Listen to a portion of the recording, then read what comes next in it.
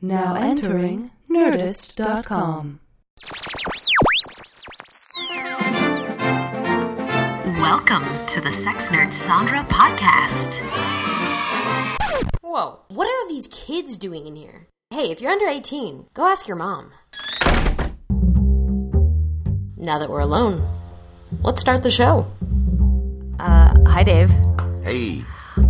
Thank you for hovering around my little tiny Your microphone. Ball. My ball.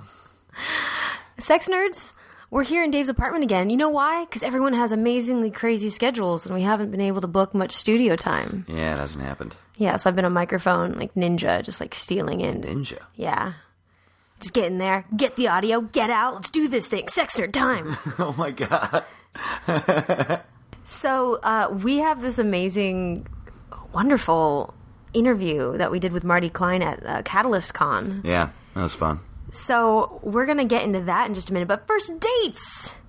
Not the kind that you get to, like, wine and dine someone and then make out with them. Not that kind of date. Oh, right. Tour dates. Yes. Tour dates. Or in my case, LA dates. Yay! Oh, yeah, you have an LA date. What's your LA date? One of my tour dates is the same as your LA date. Oh, really? Oh, yeah. Ooh, October 11th. Okay, friends. October 11th for me is going to be the start of a new show I'm doing over at Meltdown called Sex Nerds Unite. That's you, that's me, and our allies. Mainly, I have a lot of emails with lots of questions, and it is way more fun to talk about these answers to these questions live than it is to write in the dark, alone in my apartment back to you. So I realize I'm going to just have a great time at Meltdown, October 11th at 9 p.m., talking about questions people have, and people can come with their own questions, and I will totally crowdsource the audience, too, to kind of like, you know, let's all just put our heads together and figure this out, guys. So it's going to be, like, crazy fun. So please come on out and join the party. Sex Nerds Unite. Ha! Dave, you, as he lights up a cigarette, ominously. I wanted to time that perfectly. It was so ominous. Like, wait. What are your dates? Well, I'll tell you what my dates are. Why don't I tell you? I am doing the San Francisco Comedy and Burrito Festival. Ooh. Yeah, which is a real thing. I'm really excited because comedy and burritos are basically my two favorite things. Is Nerdist going to be there? I don't know, actually. But it's burritos, Dave. No, I know. I would imagine that some of them are. I don't remember what the entire lineup is. Okay. But I would bet you, I would be really surprised if Jonah weren't at the Burrito Festival. He's like the burrito guy. Yeah. I would say he was the Burrito King, but that's a restaurant right down the street from here. It is. But also, I mean, I would love to be the Burrito Queen. I really love burritos. I really enjoy my burritos. Burrito Queen sounds so evil. I am the Burrito Queen. So you're going to be... Stay away from the burritos. So October 11th, that's a Thursday? Sounds like a Thursday? Yeah. In LA, come out to see me. In San Francisco, go out to see Dave. Yeah. If you want exact locations and stuff, you can go to sfcomedyandburritofestival.com or you can go to my website, davetotheross.com. Excellent. Okay. Next on the agenda. Ooh, this is a little request that I have from you, friends. Because I am trying to update my website just so I can, do that whole being better about putting my knowledge and thoughts out there to the world. And part of it also is I want to hear from you. I do appreciate questions that you've emailed, but if you just have a way that this podcast has changed your life or affected your love life, sex life in a particular way, please shoot me a little email with the subject line story or stories to help me kind of gather what this podcast has done for the people listening. That would be so helpful to me. But subject line story or stories so I can gather them all. Excellent. Okay. Hi, Dave. Hey. I got really excited about that. As you should. I want to hear those stories. Yeah, I mean, it's warm fuzzies all around, you know? You should make different email addresses. Questions at sexnerdsandra.com. Stories at sexnerdsandra.com. Inappropriate photos at sexnerdsandra.com. Dicks at sexnerdsandra.com. Speaking of dicks. Oh, right. Yeah, this guy emailed me. Actually, he's emailed me a couple times and asked me for advice, and I responded. By the way, can I first say, I said a few episodes ago that I answer every email that I get, and that is still true, but it is about to not be true, because once I said that, I got like a huge volume of emails. So I do my best to answer them all, but there's just so many now that I might have to let some go. I'm sorry about that. You know, when I started the podcast like over a year ago, and I was like, yeah, send me emails, I had no idea what would come of that. So it's a lot. As of now, I haven't missed one yet, and there are a few sitting in my inbox that I'm going to either later tonight or tomorrow answer. But it's like a beautiful thing to see the wonderful people that listen and to connect with them in that way. Oh, yeah, it's great. It's great. I love reading about, I don't know, there's so many, what's really funny is that there's so many shared experiences. There's lots of common questions, you know? It's most questions that are people asking for advice are someone basically saying, what do I do? Like that's the most common email I think that we get. But why? And I agree with you. I always ask that question. I was just writing back to this guy today, and he asked about his because I know this question is about boners, and that he is with a gal that he really likes, and he hasn't been with someone for a very long time, and he just cannot get it up. Like, he's not getting hard. Weird. And he's like, what do I do? I mean, we're safe. We're in a good place. Everything's fine. And it's like, honestly, if you haven't had sex with someone that long, you're probably just freaking out, and your body's literally having a fight or flight response that you need. Gotta get out of there, man. Yeah, and what did I write? I tweeted that. Freaked out. Yeah, don't get freaked out. But I said, like, you have to neutralize that by relaxing, and that will basically your parasympathetic and your sympathetic nervous systems are in non-alignment, and you need to regulate and relax, and that will help your cock get hard. Because otherwise, your body's thinking it needs to run from a bear, but instead it's sex. Yeah. You don't need to get hard when you're running from a bear. I do. Only if you want to turn around and chase after it the other way. Yeah. Well, no. Okay, look, I fuck bears, all right? In West Hollywood. Anxiety's such a killer, man. It's such a killer. There's so many times when it doesn't feel like you're anxious, too. It just feels like you can't get it up. Right. But no, you're totally just panicking. Tension City. Now, so this guy's got a different problem. Yeah, I love this question because it is... I mean, what's funny is that it's basically what they would call a good problem to have. It's not necessarily a good problem to have, but I'll just say it. Here it is. I have something that is frequently an issue, and I don't quite understand it really. It happens when I'm alone, when I'm around friends, when I'm around family, and when I'm around strangers. A specific time it will happen without doubt is when I'm sleepy. Yeah, I get that. What I'm talking about is what I like to call NRB, no reason boners. Very nice, very nice. Oh, man. Are NRBs something you've ever experienced in your life before? If your answer is yes, then how exactly do you deal with it? It can be a pretty troublesome thing to have come up, no pun intended, when you're in a college class about to give a presentation or something like that. Recently, I turned 25, so I can only assume it isn't puberty hormones, but then again, who knows? I haven't any idea of the hormones the body produces and when, where, or why it does it. If you have any tips for me, they would be extremely appreciated. If it is any relation to being possibly part of the issue, I am a virgin still. Also, I have been single for many years now. And then he, at the bottom, gives us permission to use his name. But, you know. Wait, so he doesn't mention his masturbation at all? Or would he? No, not at all. I mean, yeah, still a virgin. At 25, I mean, I could see being horny all the time. I mean, no reason boners, yeah. I mean, that still happens to me. It happened to me really, really frequently when I was like 15. Yeah, raise your hand wherever you are right now if you get no reason boners, if you're a dude. Guess what? Every guy raised their hand. Every single guy. Maybe not with the frequency that I'm smoking, by the way. I love that I can smoke in my apartment while we record this. And I mean, and I'm just figuring I'm going to eat more broccoli tomorrow and even that out, you know? What? Like you eat a candy bar, you eat an apple, like you're on smoking, you eat like some broccoli. Oh, I'm sorry. Am I getting smoke in your face? No, I mean, it's just like if we're in a...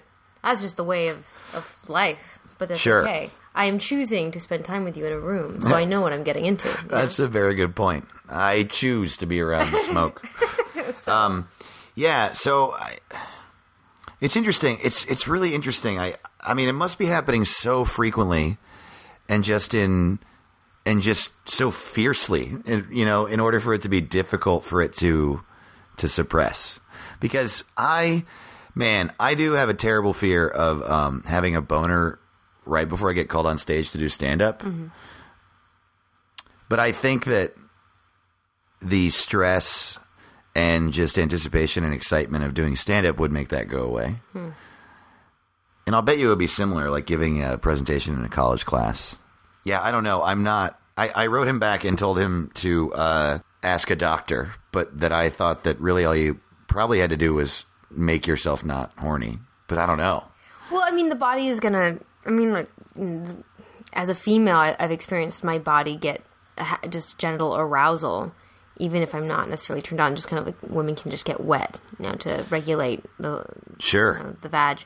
But I wish I'd looked into my guide to getting it on, because I know that there's a chapter on penile operation. That sounds really penile operation. That sounds way too technical. Why do I sometimes make it's fun. Okay. Roboto. I say ostensibly a lot. So you're so smart. Oh man, you're so smart. God. I used to say the word solipsist a lot. I used to use contrarian a lot. Yeah, contrarian's a good one. Being so contrarian. Solipsist is a really good word. You can reference anyone you don't like as a solipsist unfairly. But when it comes to your body and getting hard-ons, that sounds really normal. I mean, you're not... Everything you said in that email just sounds very normal to me. And just because you're outside of like the 15-year-old zone doesn't mean it's necessarily going to go away. I mean, you're in prime sexual time, so your body wants to mate a lot. Yeah, for real.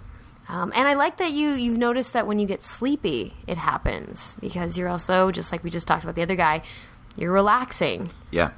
Every time I get tired, every time I get horny. Mm-hmm. Unless I have something to do. But even then, yeah. Yeah. Oh yeah. So. Yeah, it's interesting. I don't know. It's kind of cool that you have that big of a libido.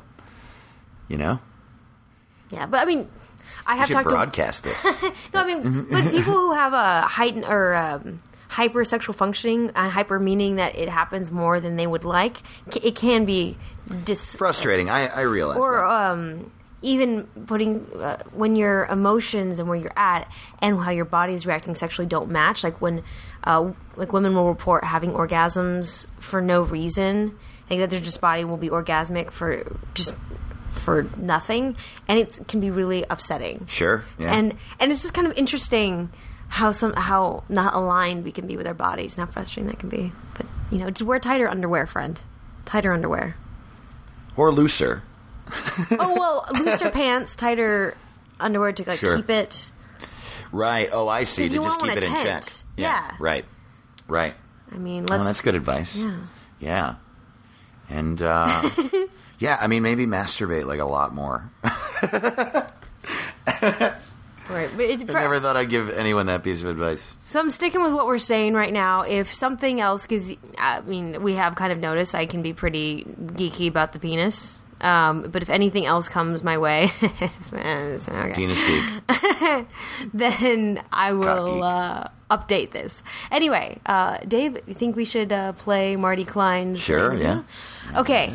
This is all about emotion, politics, and sexuality. And it's very interesting, especially what's going on in the world for the last several years. I want to talk with you, Dave, a little bit after about some thoughts I have. Is that okay? Yeah? Okay. Yeah? You going to stick around?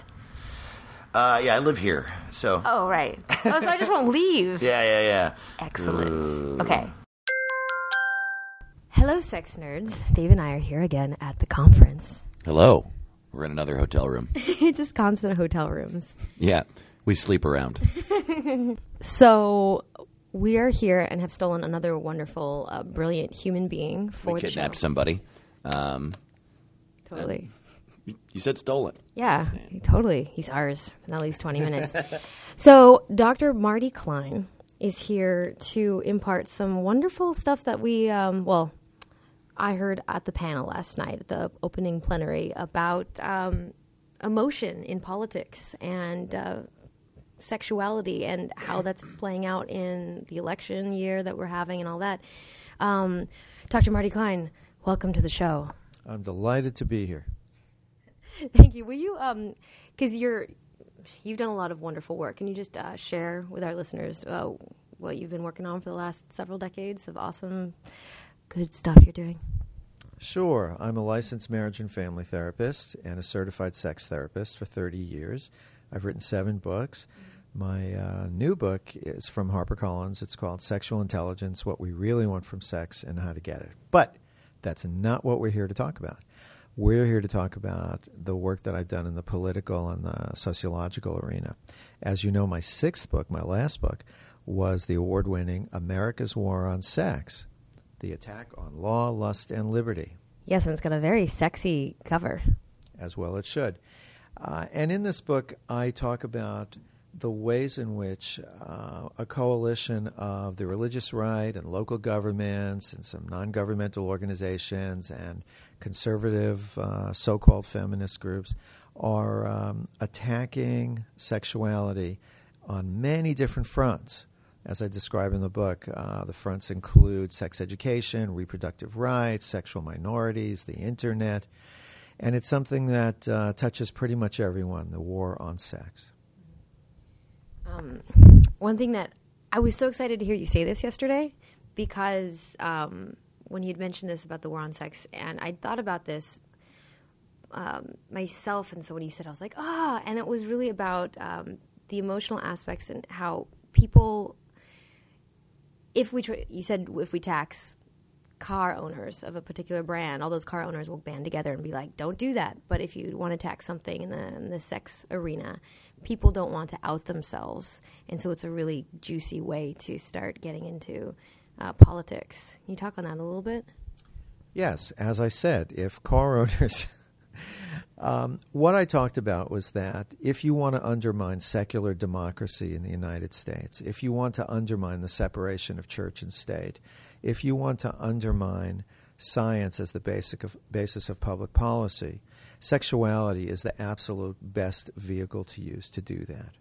And one of the many reasons, is that people are very hesitant in American society to, as you call it, out themselves, or as I would say, to identify themselves as citizens and who are actors or consumers in the sexual arena. And so the normal way that democracy works is that there's a certain amount of pushing and shoving of competing interests. People who are Chevrolet owners might be pushing and shoving with parking lot owners and with bicycle riders and on the legislative arena, on the lobbying area. But when it comes to sexuality, citizens are not willing to self-identify as, I go to strip clubs and I vote. I get an abortion and I vote. I demand that the zoning regulations be changed so that we don't exclude adult bookstores from this community. And as long as people are not willing to stand up in that way, there's a limitation to how well democracy is going to work. And that's exactly what we see today. Can you, just to give us sort of like a baseline to shoot off from, can you give an example of somewhere or some way that this has happened in recent history? I'm sure that there are a myriad, but I mean... Sure, I'd be happy to give you an example. In the state of Texas, the state legislature decided that they wanted to tax strip clubs, strip club participation, strip club patronage. So in the state of Texas, if you buy a ticket to go to the ballet or if you buy a ticket to go to see Shakespeare, you don't have to pay a special tax. But if you go to a strip club, you have to pay a special tax. It's humorously been called a poll tax. So the thing is, how many people in Texas who go to strip clubs are willing to call their local state representative, who are willing to write a letter to the editor of the newspaper, who are willing to go to a town hall meeting and say, wait, I live right here in Amarillo. I live right here in Fort Worth. I live right here in Galveston. And I go to strip club 2-3 times a year, and I don't get why I have to pay a special tax. How many people in Texas are willing to do that? And the answer is zero. The answer is virtually none. People have to be accountable to their marital partner. People have to worry about their jobs. People don't want their neighbors to say to their kids, you can't play with Joey anymore because his daddy goes to strip clubs. And so the state of Texas passed this thing. And the idea of taxing strip clubs is really gaining a lot of momentum. For me, it raises constitutional issues because the government is not supposed to be able to tax expression based on the content of the expression. So, the government's allowed to put a tax on newspapers, but it can't say, well, newspapers that run stories about the Boston Red Sox, they're taxed specially. Oh, I see. That's a good point. Interesting. Yeah, because I was going to say, to play devil's advocate, that there are a lot of vices that are taxed. They're starting to tax coffee in some states and cigarettes. Sure, because coffee is not a form of expression. Sure. The government does not guarantee your right to drink coffee. The government doesn't guarantee your right to have curtains in your house. The government doesn't guarantee your right to have shoes. And so the government can pass as many taxes as it wants about those things. But once you get into the realm of expression, once you get into newspapers, once you get into the internet, once you get into, arguably, is stripping a form of expression. Once you get into that, then if the government wants to tax all entertainment, it can do that. If the government wants to tax all newspapers, it can do that. But again, the government's not supposed to tax discriminatorily based on the content of the expression. Sure. Well, I would imagine then that the core of that debate would be like you said, not only is stripping expression, but is sex in general acceptable and expression instead of just something that people feel the need to do, something taboo. You know what I mean? So I guess I would say, how would you plan to go about combating that? Would the first thing you need to do to convince people that sex is expression and is an acceptable thing for everyone to be a part of?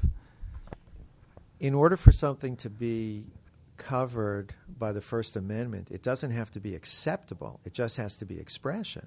Okay. So a newspaper that wants to run pictures of dying dogs on the front page, that'd probably not be acceptable, but it is a form of expression, and as such, it's protected by the government just as much as putting lovable puppies on the front page. So the question is not, is sexuality acceptable? Although, if it were more socially acceptable, we'd have a lot less conflict about what is and is not expression. But the question is sexual expression expression? And that seems pretty clear to people like us that, yes, it is. It's up to us to talk to other people about sexuality. And that leads to your question, Sandra, about emotion and public policy. Right. Ooh, good segue. Nice. Because what we have today is there is one political group that talks about people's emotions. There's one political group that talks about people's fears and anxieties, the aspirations they have for their children, the kinds of marriages they want to have, and that group is the religious right. They're great at addressing the questions that people have in real life. Most people don't walk around thinking about global warming. Most people do walk around thinking about their kids. Most people do walk around thinking about, is my wife having an affair? Mm-hmm. Those are the kinds of things that people think about. Is my kid going to get kidnapped on the way home from school? So the religious right talks about these very reasonable issues. They talk about these very important issues. We're running around with the bizarre idea that all you have to do is give people facts and that will change their behavior. Well, people don't work like that. The way that people work is on an emotional level. We need to figure out a way to pursue our political work where we're addressing the emotional issues that people have, not just shoveling facts at them. Let's just all take a moment to let that soak in a little. Yeah, I really loved that. It never occurred to me. It literally had never occurred to me that the Democrats, and I guess wider than that, liberals, progressives, don't talk about that stuff because we're just afraid of what everyone will think of us or how we'll be shut down. Yeah, that's great. There are plenty of people who should just speak up about how open they are about sex and their emotions or whatever. Well, it's not just, yes, and it's not just that. It's not just, let me tell you about my feelings. It's, let me listen to your feelings, even when you're not explicitly talking about them. Let me listen so creatively that I understand that what you're really talking about is your fear that your kids are at risk. Let me listen so creatively that I understand that what you're really talking about is that your wife is going to be in danger when she walks down the street.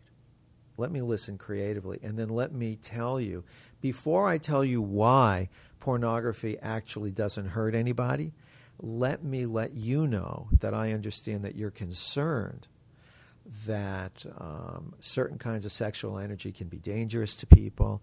Let me let you know that I understand you're concerned about what your kids are learning about sex, how they're going to be exposed to things that they're not prepared to cope with, which is a completely legitimate concern. Yeah. Now, we have the facts that say, you know what? Kids learning the word uterus when they're 8 years old, that doesn't hurt them. My friend Deborah Hafner was on Bill O'Reilly, and he said that, of course, he's in favor of kids learning accurate words, but that the word uterus goes too far. That when kids learn the word uterus at too young an age, it robs them of their innocence. Now, before we roll our eyes and say, what a moron. And I actually did roll my eyes. Did you roll your eyes, Dave? No. Oh. I widened my eyes. Oh, okay. Bug-eyed at that. Okay. Before we widen or roll our eyes or call that moron a moron, Yeah.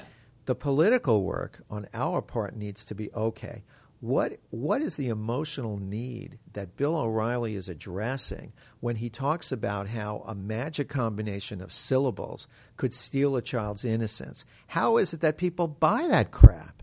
How is it that somebody can listen to that and say, yeah, that's right, some magic syllables can steal my 8-year-old's innocence?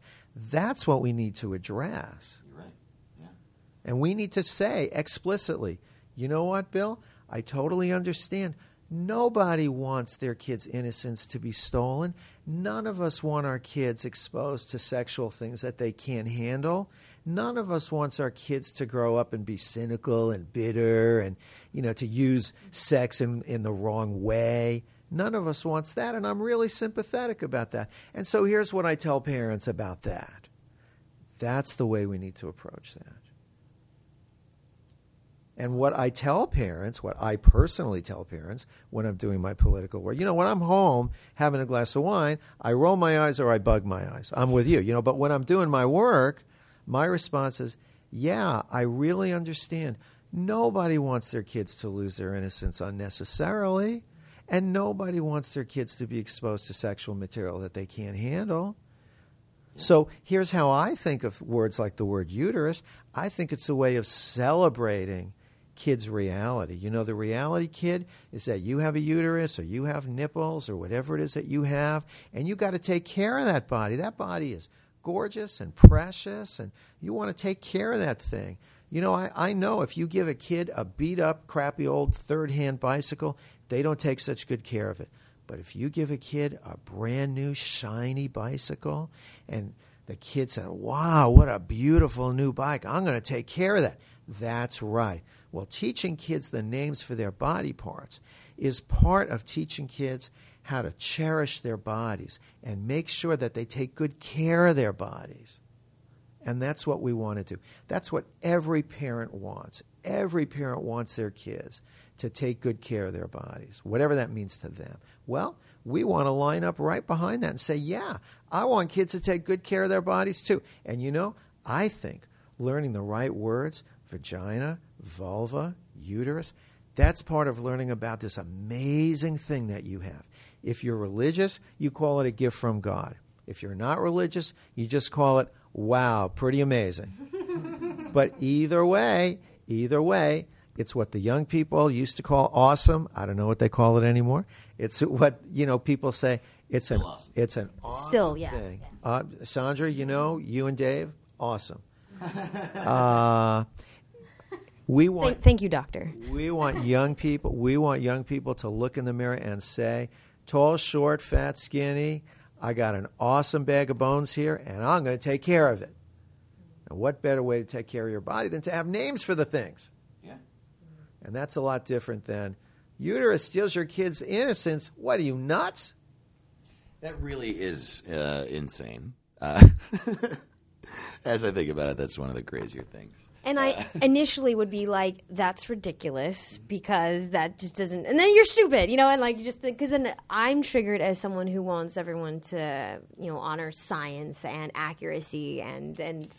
Well, it's insane because he's saying it. It's insane because he's someone with multiple college degrees who, he's obviously a smart person. It's not insane that someone can believe that because we live in this society, you know what I mean? And I love what you said about changing the dialogue. But he needs to go away. Okay, I'm done. It's okay. We all feel things. So, Sandra, when you say that, just now, when you say, I have such an intense emotional reaction to that, I say, yes, I totally relate to that. And the work starts not when we're out there talking to people to change their attitudes. The work starts when we learn how to manage our own emotions about this. When you're faced with a Bill O'Reilly or a Sean Hannity, when you're faced with the lady down the street, and what you really want to say is, lady, that's nuts, the work starts where we can handle our own emotion and we can say, honestly, I understand that you might feel that way. I think maybe I can add something to how you think about this, but I totally understand why you have that feeling. And believe me when I tell you, that's hard work, right? It's hard work to get there.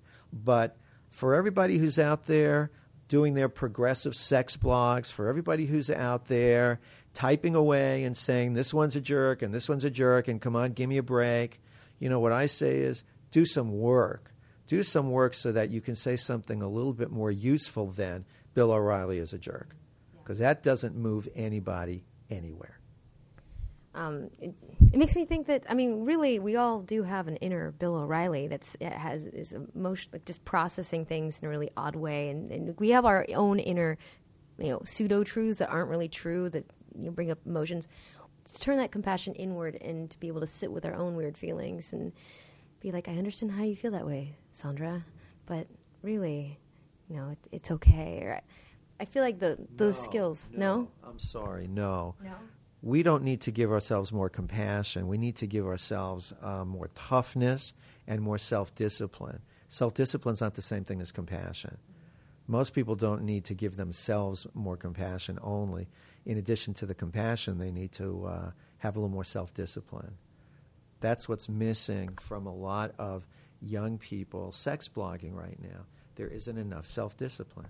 Define self-discipline. Self-discipline is the willingness to put your emotions aside and communicate in a thoughtful way, in a sophisticated way, that people who disagree with you can relate to. It's easy to talk to somebody who agrees with you and sound brilliant. Can you talk to somebody who disagrees with you and say something that they didn't think of before and say it in a way that they have to stop and pay attention? That's the hard part. And that's the satisfaction of defining your terms. You get those little gems.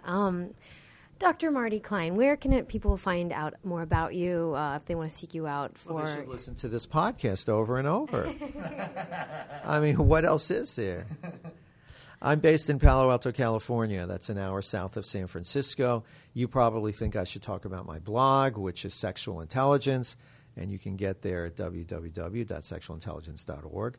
My website, like anybody would do, is martyklein.com, right? Dr. Marty Klein or just Marty Klein? martyklein.com. And I actually have people calling me on this old-fashioned thing called a telephone, which really works. But I have, as I said, I have 7 books out there, and if people go to my website, I have lots of articles about sexuality. And my thing is not to make people who agree with me say, yeah, that's right, but rather I'm writing for people who don't necessarily agree with me. The other thing that I like to do is I like to write for people who agree with me and give them a vocabulary, not just facts, but in addition to facts, give them a vocabulary so that when they're done reading an article or a blog post, they'll say, not only do I agree with this guy, now I know how I'm going to talk about it the next time I need to talk about it. That's what I want to do, because we're still defining our terms. We're still learning. I think we're still learning what are the cultural narratives that we need to be challenging. And when someone asks us a question or someone makes an assertion that's sitting in a toxic narrative, we don't need to answer that question. We need to challenge the narrative. And again, that means really listening to the question. So when Bill O'Reilly says, well, everybody knows that actresses in porn films, they've all been kidnapped, or every single one of them has been abused, or they're imported from Eastern Europe, and it's just a horrifying thing. Rather than say, that is the biggest crock I ever heard, we need to challenge that narrative. We say, Bill, I understand that when people are afraid of sexuality, or that when people are uncomfortable with sexuality, they naturally assume that anybody who volunteers to be a stripper, they couldn't possibly be doing it from a place of free will. I totally understand that, Bill. So maybe we need to talk about the idea that sex is by its very nature dangerous and needs to be controlled. Let's talk about that. We'll get to the strippers another time. And maybe we do and maybe we don't. Have you actually been on the show yet?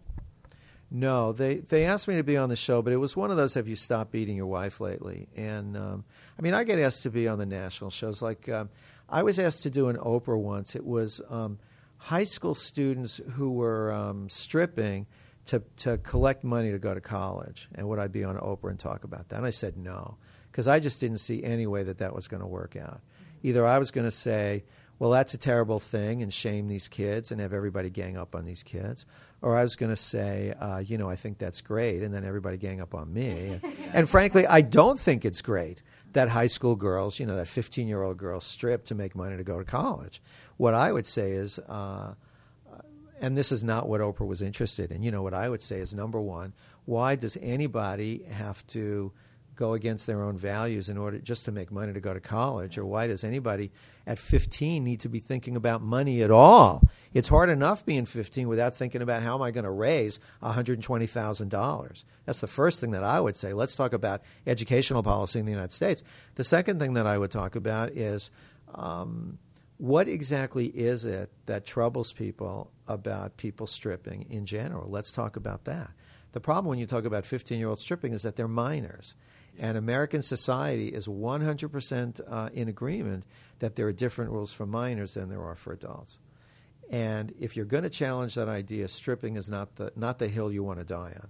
If you want to challenge the idea that minors, should have different rights than adults, don't talk about stripping, because that's just not going to be helpful. Yeah. So we need to pick our battles, I think.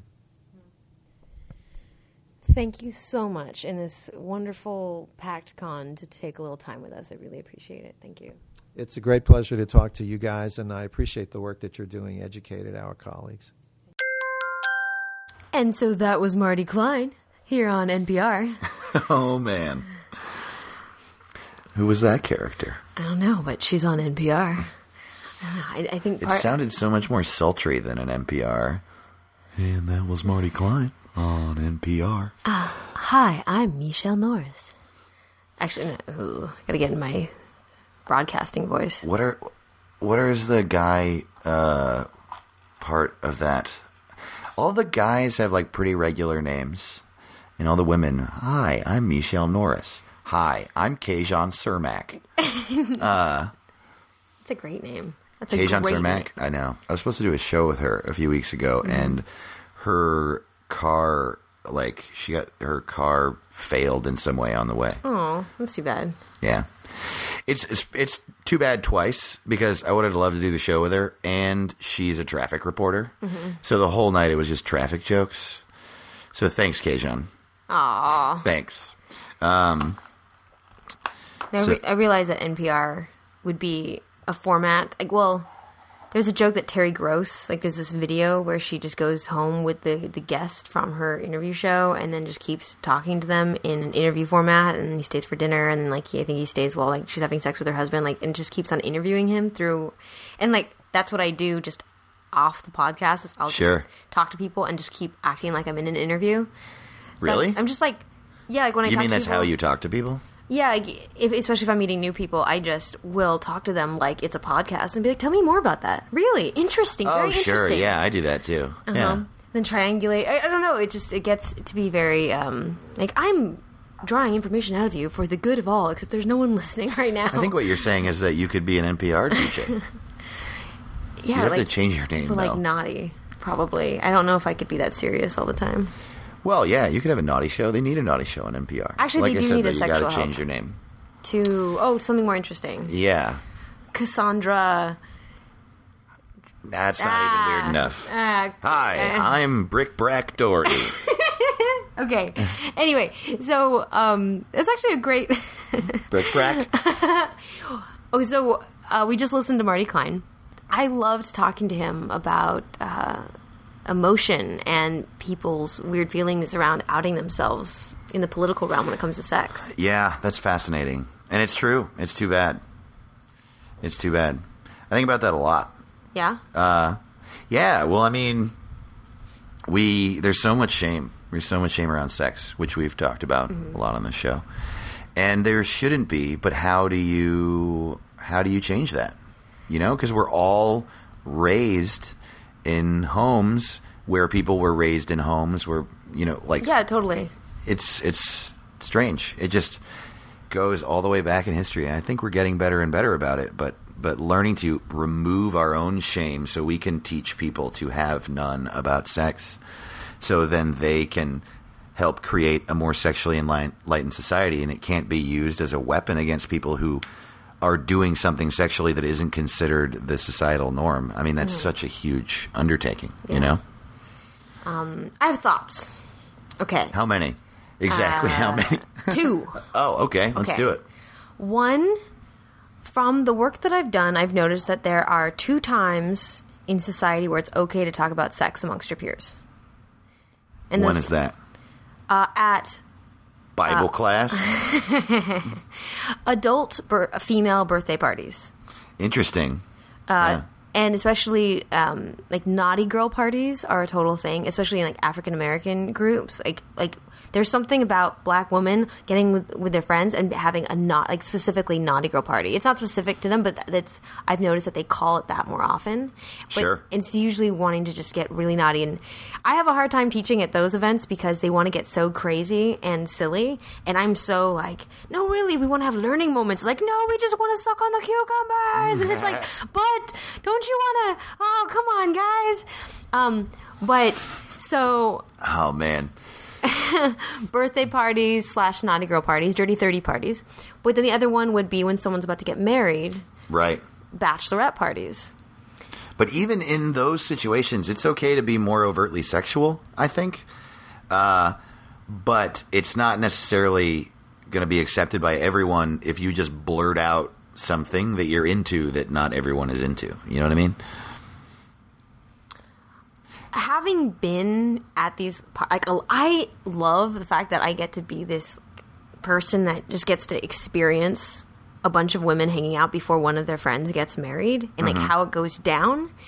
But if something like if I mention something sexual, like, one, I'm the permission giver. Like, I come in and I give permission to everyone that it's okay to. And usually it takes about 30 to 45 minutes for women to actually loosen up and actually start talking about what they actually like.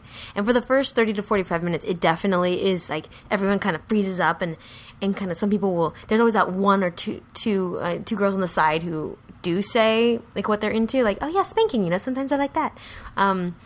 But it definitely, it's an art form to kind of open up a group to talking about sex. But, Sure. But if you're going to do it, that's the time.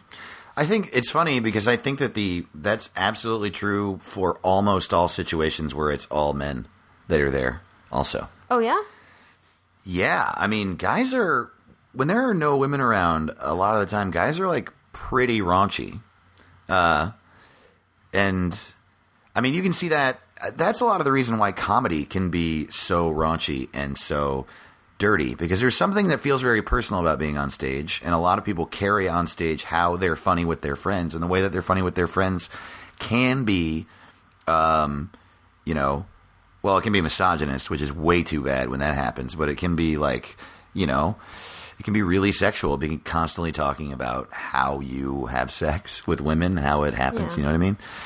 And that's what I enjoy about your comedy and comedians like you, is that the model that only guys talking about sex and joking about sex equals women are dumb and we just like to bone them. You know, it's a sort of this very small-minded approach to sex. Sure, it is.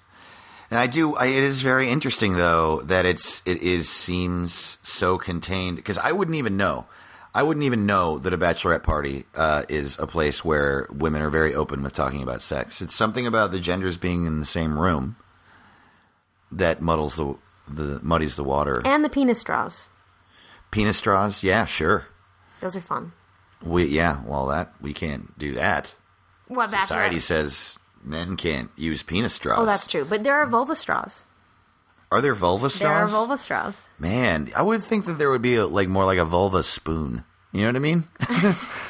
To stir your coffee? Seem more logical for the shape of a vulva. It's true. There is a little bit of straw coming out of the vulva. Yeah. It is a little awkward. Yeah. But you can still put it in your mouth. Sure. Oh, I see. If it's the tip of the straw, well, that's okay. Yeah. Oh, yeah. Like a little kazoo. Yeah, because a penis straw could be just the whole straw could be a penis, is what I mean. And a vulva spoon, the whole spoon could be a vulva. I sound like a serial killer right now. I don't know. You can't have a successful bachelorette party without penis straws. That's all I'm saying. They are hours of fun. Oh, someone who hates penis straws just freaked out right now. Yes, you can. That's the one thing I've seen is penis straws at every bachelorette party. Even if the bride to be says don't bring anything penis, you gotta have penis straws, because there's something hilarious and people just can't stop laughing because every time they want to drink something, it's ridiculous. There's a penis in your face. It's got to be ridiculous. It's really funny. Anyway, at every bachelor party there's heroin. Did you know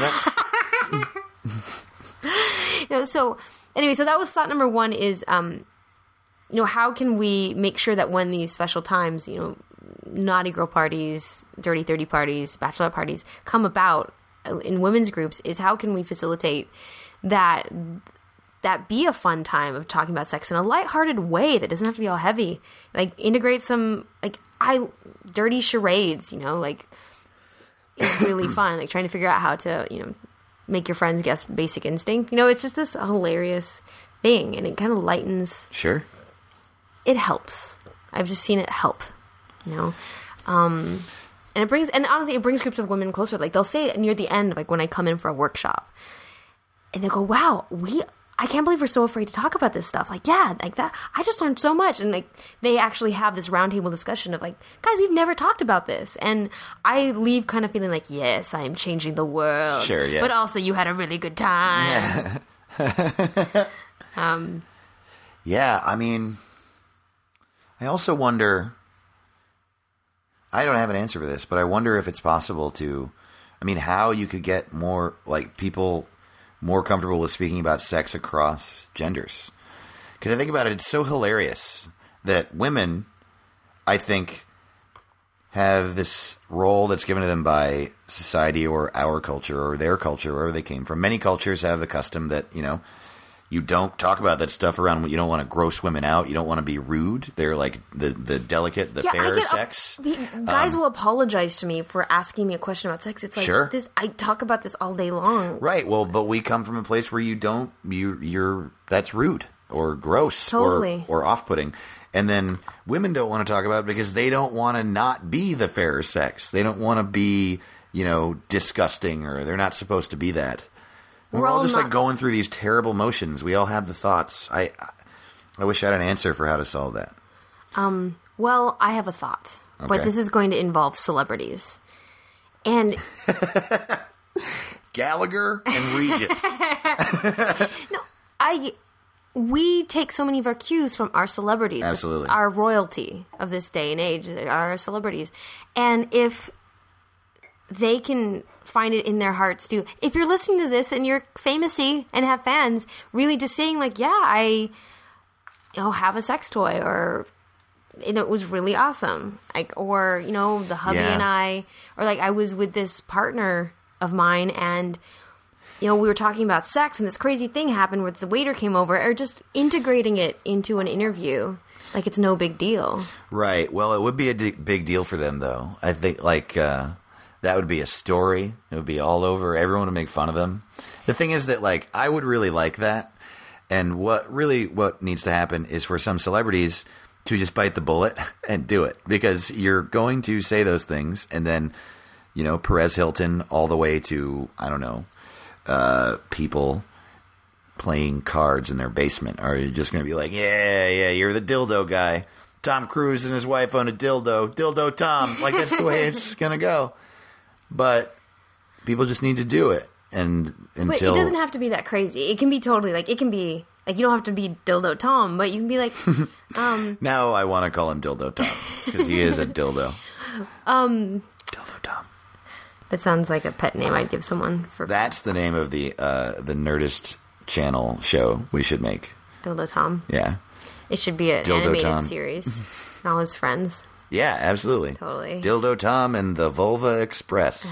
And Choo choo. and every episode will have the exact same plot line as an episode of Full House.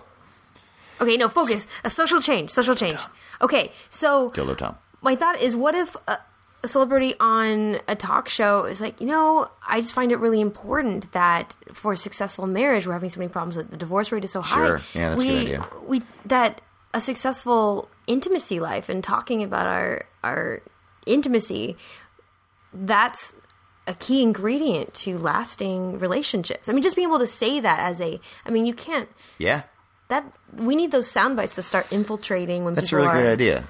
Just, let it be known that people have sex a lot, and that's okay. Yeah. And the words pleasure, sensuality, and intimacy are a lot easier to hear than sex, dildo, cock. I mean, you can say softer words.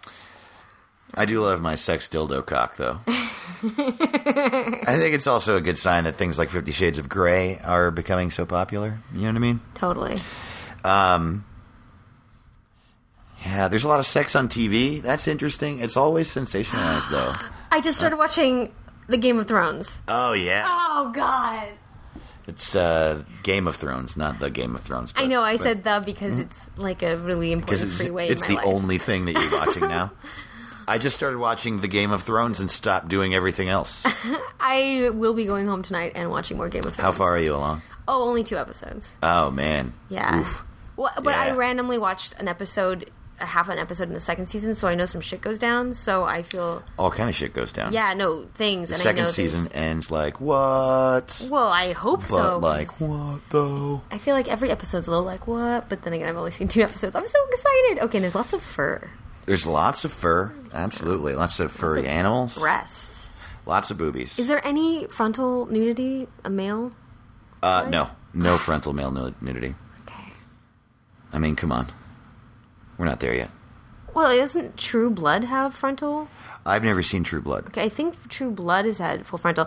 Also, if you see awesome depictions of sexuality, let me know on the Facebook page. And definitely if you want to, at Sex Nerd Sandra, the Facebook page, please, yeah. Or you can email me too, it's fine, I guess.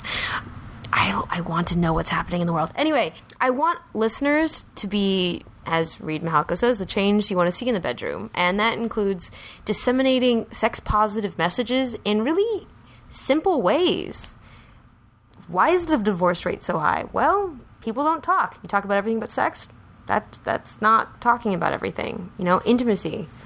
Yeah. More eye gazing, more making out. Make out sessions could save your marriage. It's possible.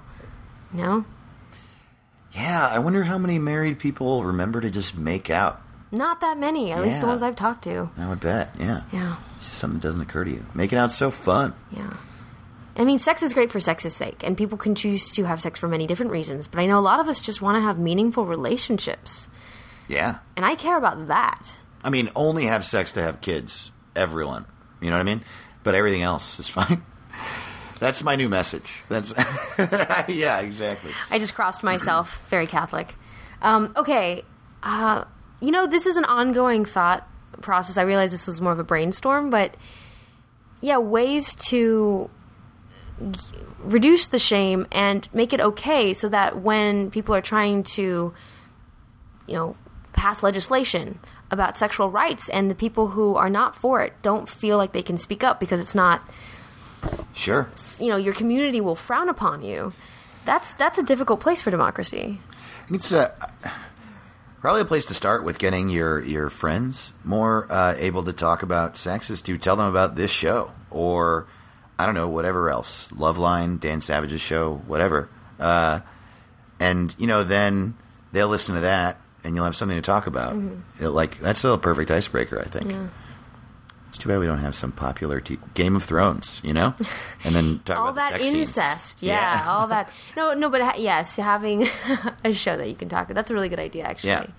Yeah. To start the conversation with you and like a partner, for sure. Anyway, Dave, thank you for you're welcome brainstorming with me. And stuff. You're welcome.